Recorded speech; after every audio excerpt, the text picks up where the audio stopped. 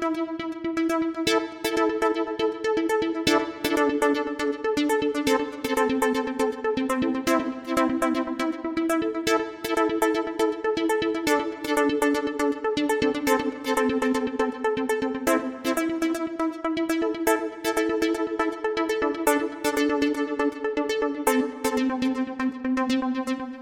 is the Get Stuff Done cast. I'm Dave.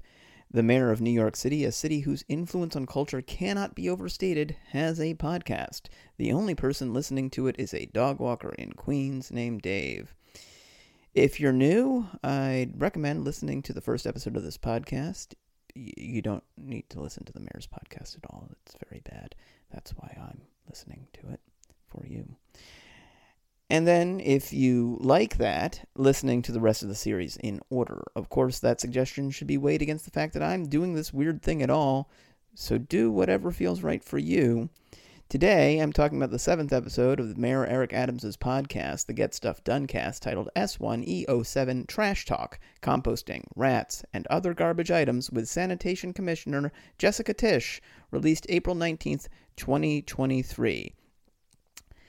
Also, apologies if you hear my radiator. It is heat season in New York, and my apartment is warm, but also loud. And there's just not a lot I can do about it. I'm sorry. The mayor jumps right in, introducing his guest, Jessica Tisch, the sanitation commissioner, who is always coming up with new, innovative ways to do things, despite, in the mayor's telling, everyone constantly saying, "What's she gonna do about garbage?" Which is true. It's all me and my friends and associates talk about. The mayor says he first encountered Tisch in the police department when she transformed the department's relationship to technology. The mayor doesn't really expand on this, but Tisch was the deputy commissioner for information technology at the NYPD starting in 2014. This is a civilian role, but I assume it had a lot of say in the ways in which the NYPD uses tech, including the ways in which the NYPD monitors the civilian population of New York City. Tisch was appointed the 41st commissioner of DSNY on April 18th, 2022. I noticed that was quite a bit of time after Adams took the job of mayor on January 1st, 2022, and that seemed odd because sanitation is a really important city service, so I checked Wikipedia's list of commissioners. Now, like I said, she's the 41st. Edward Grayson was the 40th, serving as acting commissioner from September 18th, 2020 to December 31st, 2020. Acting, I assume, because his boss, Catherine Garcia, was one of the many people running for the job that Eric Adams ultimately got. He was then promoted from acting to full commissioner, which he held from December 30th, 2020, to April 14th, 2022. Adams took over as mayor, as I said, on January 1st, 2022. Grayson retired on April 14th, 2022. This doesn't appear to have been a surprise, or like he was forced out or under a cloud of scandal or anything. Tisch was made commissioner on April 18th. Who was commissioner in the 4 days between the two? Wikipedia has an entry in the chart for that span of time, and a question mark is the only thing it shows. I don't mean to overread this. It's probably just a scheduling issue. April 15th was a Friday. They got it done first thing Monday. Everything's hard to coordinate in the COVID era. The trash still got picked up. I just thought it was kind of funny that for 4 days, a city that processes the amount of garbage that New York City produces seems to have had no one running the department responsible. One other note, none of what I've been talking about for like the last 3 minutes comes up at all in the interview. I looked it up, as well as looking up Tisch's biographical sketch, etc. This is one of the first times the mayor doesn't ask someone to tell their inspiring story, possibly because her father, the CEO of Lowe's, went to Cornell and Wharton, and he holds the political beliefs that you'd expect from someone who does that. And she went to Harvard for undergrad, MBA, and JD, graduating in 2008 and immediately going to work for the NYPD. It's not that any of that makes her bad. It makes her a little suspect in my opinion, but I'm someone who makes a podcast like this one. But it does make her life story, for lack of a nicer way to put this, kind of dull. The mayor asks Tish why she wanted the job, and she wants to provide necessary services to the city, which is nice. I certainly have no argument with her that DSNY is one of the most vital services the city provides. One of the ways it was clear how bad the acute phase of the initial COVID wave was, and how bad the first round of Omicron was, were the heroic efforts DSNY made to keep doing trash pickup. And the rare times in both phases where, due to the sheer number of sick people in every department, including theirs, they just couldn't come. I also agree with her that NYC has not really upgraded or improved trash collection, certainly not in the 22 plus years I've lived here. For those of you who don't reside in New York City, you may be shocked when you visit to just see piles of bagged trash out on the street in front of otherwise very attractive buildings on trash pickup day. It's Looney Tunes. Everyone hates that this is how it's done, except, of course, for rats. The mayor, a man who's been repeatedly fined for rats in his brownstone, asks his DSNY commissioner to tell us how she's handling NYC's rat problem. Now, I will say that the mayor does genuinely seem to hate rats and want to rid the city of them. The first anti-rat measure Tish mentions is changing the amount of time trash stays on the streets. Every day we put out 23 million tons of trash on our curbs. That stays out for 14 to 16 hours until sanitation comes the next morning.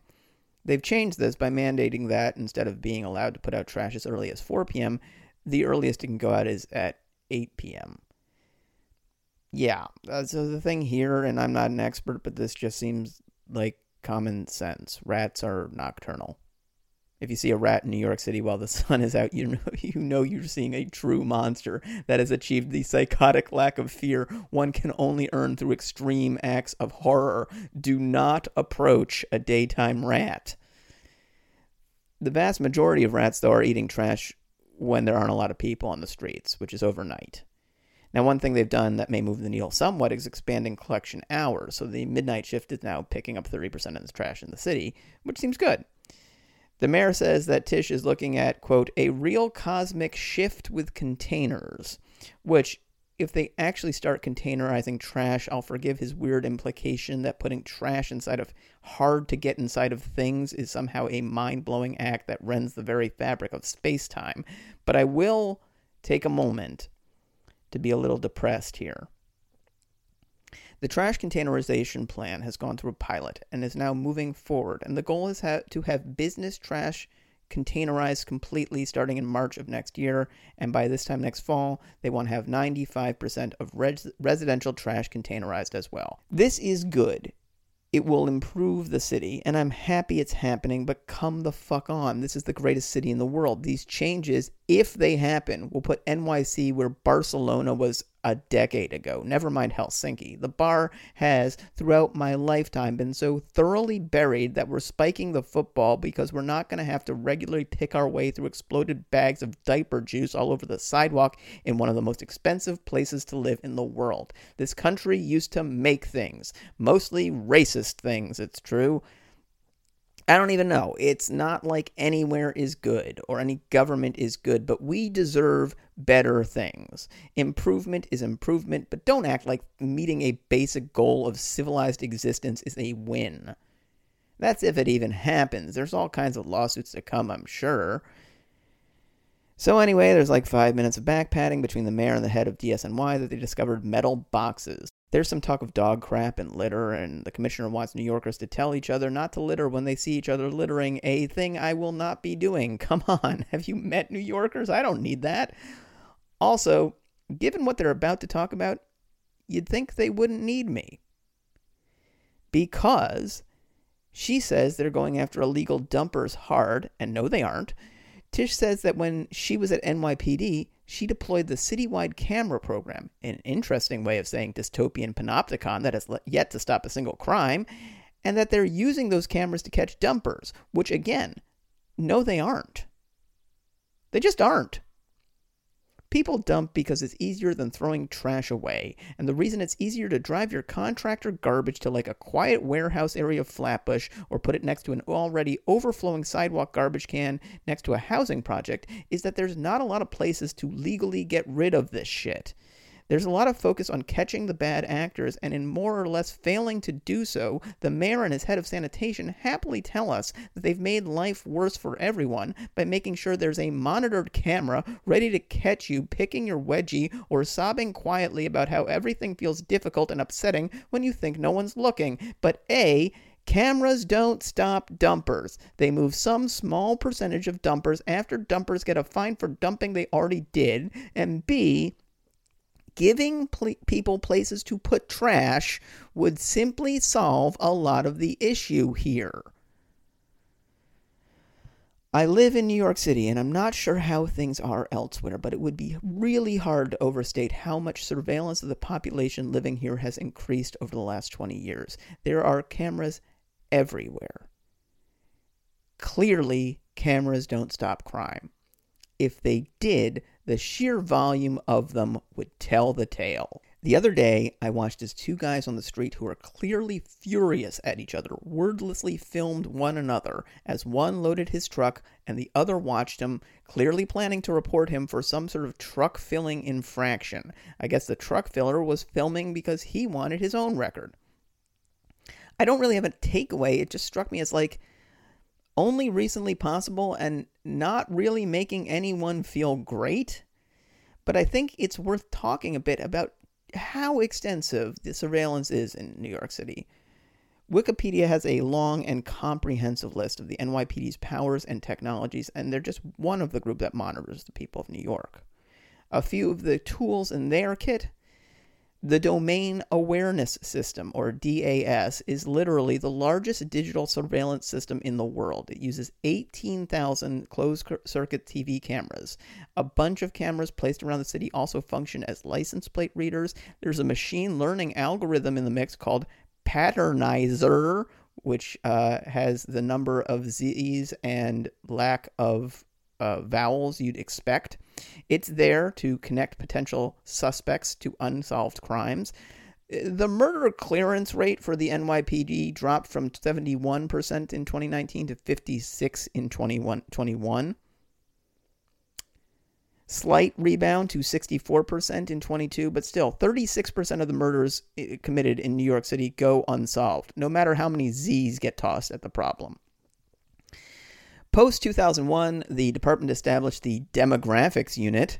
You can probably guess what they did and exactly how many leads their unit tasked with monitoring American Muslim life yielded, but in case you're someone who believes that 24 is a documentary, it was 0. They spied on brown people for a decade because they felt that being brown and being a criminal were comorbid, and they uncovered 0 leads. The CIA embedded in the department, and nothing useful came of it. For cell phone surveillance, the NYPD employs Stingray phone trackers, which impersonate cell phone towers. They're able to read any and all unencrypted data flowing over them, and presumably that data is just read by the operators without a warrant. The NYPD maintains a gang database, which by February 2019 contained 42,000 names. Guess what percentage of the people in it are white? No matter how low you went, you're probably wrong. It's 1.1%. People are not informed that they're in this database. The criteria for inclusion are extremely vague and include wearing any of the following colors: black, gold, yellow, red, purple, green, blue, white, brown, khaki, gray, orange, or lime green, which is apparently distinct from regular green. Being in this database is often a determining factor in the severity of charges a defendant can face. Speaking of faces, the facial recognition system has had a dedicated unit since 2011 that uses a database that includes mugshots, juvenile arrest records, and pistol permits. They have a fleet of X-ray vans allegedly capable of displaying the contents of vehicles that they pass by. Also, they're apparently bathing people in X-rays, which seems not great. They have a database of the genetic information of roughly 80,000 individuals, about half of which were never convicted of a crime. They have a fleet of drones and helicopters outfitted with high-resolution cameras, thermal and 3D imaging. The NYPD is not known to use Pegasus, the infamous spyware that was found to be on Jamal Khashoggi's phone after the Saudi government had him murdered, and which can be deployed on a cell phone simply by sending the target a text, one that the target does not need to interact with. While it's impossible to prove a negative, so we'll never know for sure that the NYPD doesn't use this software, what is known is that they've had it demoed for them by the manufacturer. So that's just a little bit of the ways in which the NYPD can look into the phones, lives, backyards, picnics, orgies, eating contests, and so forth of your average law-abiding New Yorkers with what amounts to no oversight. And it's weird that we wound up here when we were talking about the sanitation department. But do keep in mind, Tish was the Deputy Commissioner, Information Technology for the NYPD from 2014 to 2019. These are programs she maintained, grew, tweaked, and in some cases helped to get off the ground. A fun game to play is one I call, How Badly Would the ACLU Have Freaked Out About This in 1998? I'm closer to the grave, maybe, than a bunch of folks listening, but if the city had pitched the idea of opening up a network of cameras around the city and then monitoring every individual who appeared on those cameras to catch the relatively rare times that someone dumped garbage by a highway overpass before the turn of the millennium, there would have been a mass mobilization in the streets. Now it's just something this weird lady who likes turning on your phone's front-facing camera without you knowing about it pitches in casual conversation with the mayor, and they congratulate themselves on how well it'll work. So it's also worth asking if these technologies work, both in the sense of getting us closer to a society that is just, but also in the sense of actually stopping or catching bad actors. I mentioned in a previous episode Frank James, the man who shot up a subway car in April of 2022. He had bad knees, was wearing a bright green vest, gang colors, was in his 60s, and dropped his credit card at the scene of the shooting. He was filmed on multiple cameras in the subway system itself, and I'm sure his image was captured repeatedly on other cameras in the roughly 30 hours before he was apprehended by the police, during which time he was on foot wandering around the city. He was caught after he called the tip line and tried to turn himself in at a McDonald's, only to move on when the police took too long to respond. Now, that's only one case, but it's also one where the entire police department was mobilized to find this guy.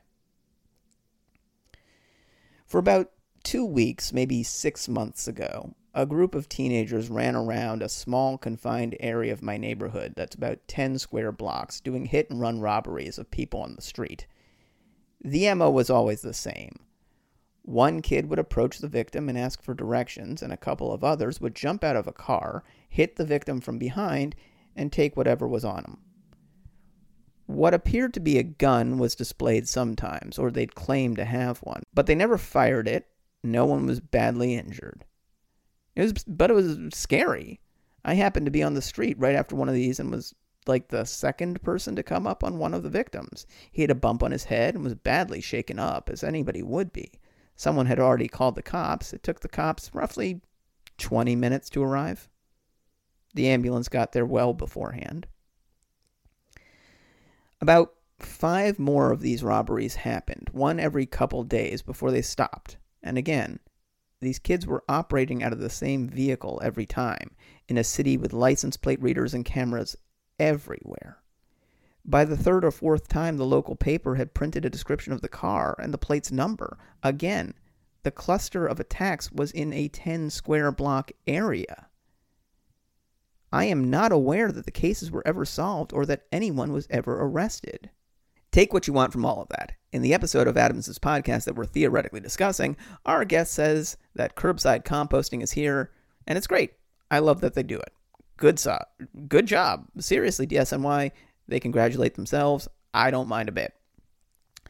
Where was the snow last year, asked the mayor. Well, there's good news and bad news. The good news is we don't have to buy road salt this year. We've got plenty. The bad news is, and here you'd be forgiven for thinking that the commissioner was going to raise the issue of climate change and the disturbing new ways it's becoming extremely evident that we live in a warming world. But no, the bad news is they need to find places to store the salt they bought last year in case it ever snows again.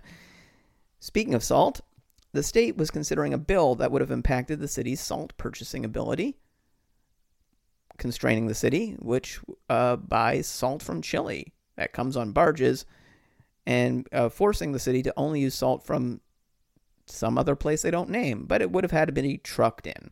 The mayor says this was a good-intentioned bill designed to purchase locally, but it wouldn't have been feasible.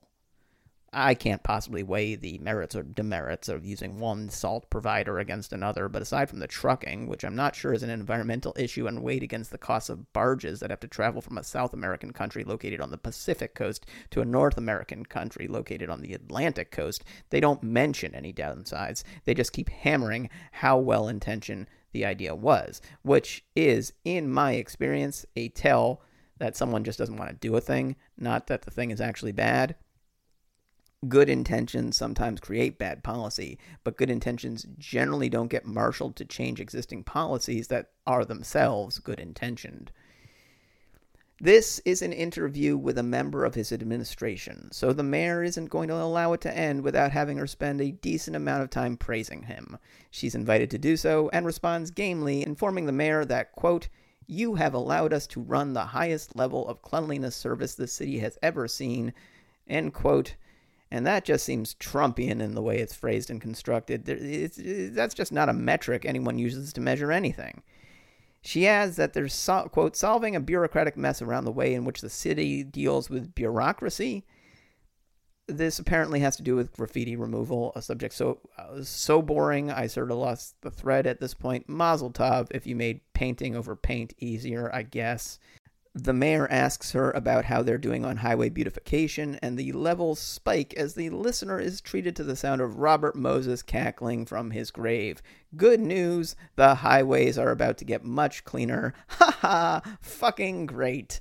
The way to beautify the highways, which have no business being within city limits, is to fucking get rid of every single one of them. Jesus fucking Christ. This is a pedestrian city, and there are highways in it. The mayor mentions that when they were going after encampments in the city, a lot of them were next to highways and underpasses. The mayor says they cleaned up 5,000 encampments, which is somehow not an indictment of the fact that there were 5,000 encampments of people who had nowhere to live, so they were sleeping under highway exit ramps. They've added a second cleanup shift in our parks. How nice. I do want to note that all this stuff costs money, and I've mentioned in the past that the mayor has told every city agency to cut their budgets 15% by April of 2024.